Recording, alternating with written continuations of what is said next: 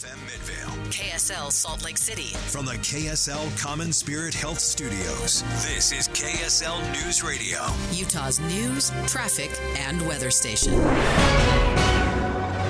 Good afternoon. KSL News Time is 12 o'clock noon, and this is Utah's Noon News. I'm Maria Shaleos. KSL's top story this hour. Republican presidential candidate Nikki Haley is in Orem right now, about to kick off her rally. KSL News Radio's Eric Cabrera is live at Utah Valley University to begin our team coverage. Eric? Maria, we're about 30 minutes away from Haley taking the stage here at Utah Valley University's Norda Center for Performing Arts. The traffic coming in is building outside, which, by the way, is a gorgeous sunny day in Orem.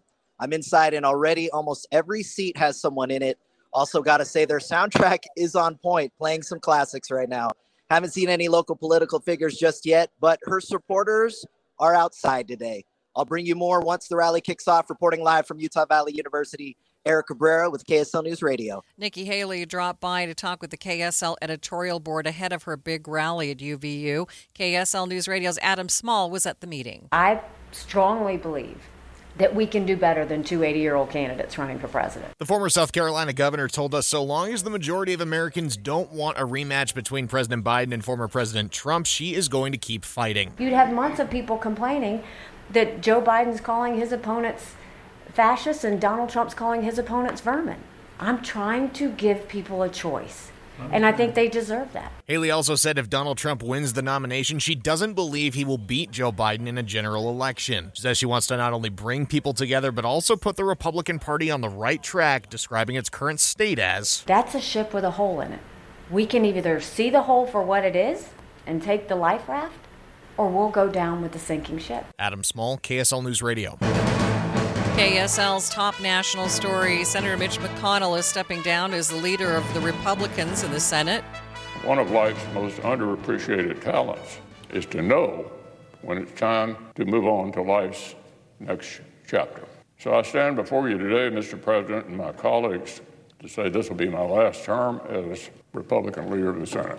McConnell has served more than 10 years as leader of both Republican majorities and minorities in the Senate. He will continue to serve as the senior U.S. Senator from Kentucky until his term is over in January of 2027.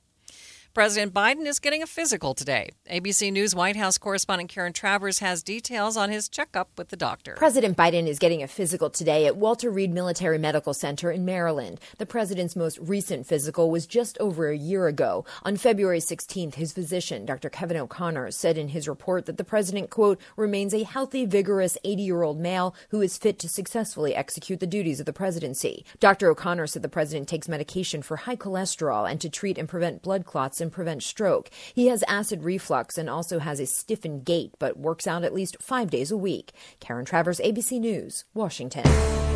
Other national stories KSL is following. The Supreme Court is hearing arguments today on the ATF rule banning bump stocks. Devices allow shooters to fire off multiple rounds from a semi-automatic weapon with the single pull of the trigger. They were banned by the Trump administration after the Las Vegas shooter used them to kill dozens and injure hundreds in 2017. As they weigh whether a 1934 statute on machine guns applies to a modern device, several justices had questions about exactly how bump stocks work. Are you just holding the gun? The court's conservatives focused on Congress's failure to pass a law that specifically bans the devices.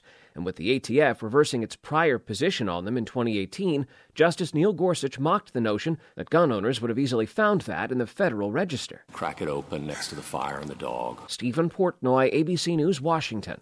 Republican lawmakers have passed a bill to block public officials' daily calendars just hours after a judge ordered Attorney General Sean Reyes to hand over his work calendars to KSL and other news outlets. KSL News Radio's Peter Johnston has details. State Judge Patrick Coram has sided with KSL and says Attorney General Sean Reyes' office must hand over his calendars. KSL has fought for these calendars since 2022, when reports came out of Reyes taking personal trips to other states. Unlike his predecessor, Reyes objected and took this to an appeal court after losing a case in May. But then, this bill passed the legislature with Democrats and some Republicans in opposition. That personal calendars and daily calendars are not government records. That's Representative Brady Brammer. The bill applies to all public officials, whether elected or appointed, at the state, county, or local level. The bill now goes to Governor Spencer Cox's desk. Peter Johnston, KSL News Radio. Utah lawmakers are changing the way they plan to pay for a new stadium to entice Major League Baseball team to the state. Tax lawyer Steve Young spoke to Dave and Dujanovic about changes in the bill to help pay for the nearly $1 billion structure. You sell a bunch of merchandise for that team, and that's all sold around the stadium, and then that new 4.7% sales tax, that all gets funded into this campaign to repay the bond. So that's sort of the hope. Young says taxing memorabilia is called a use tax. It would take the place of legislators' original plan of increasing hotel taxes to pay for the stadium. First Look Traffic. Good afternoon, Ricky Meese. Good afternoon, Maria. Nice and quiet out on the Valley freeways. After a bumpy start with the morning drive, we have cleared out. No accidents, no delays. Ricky Meese in the KSL Traffic Center. KSL News Time, 12:05.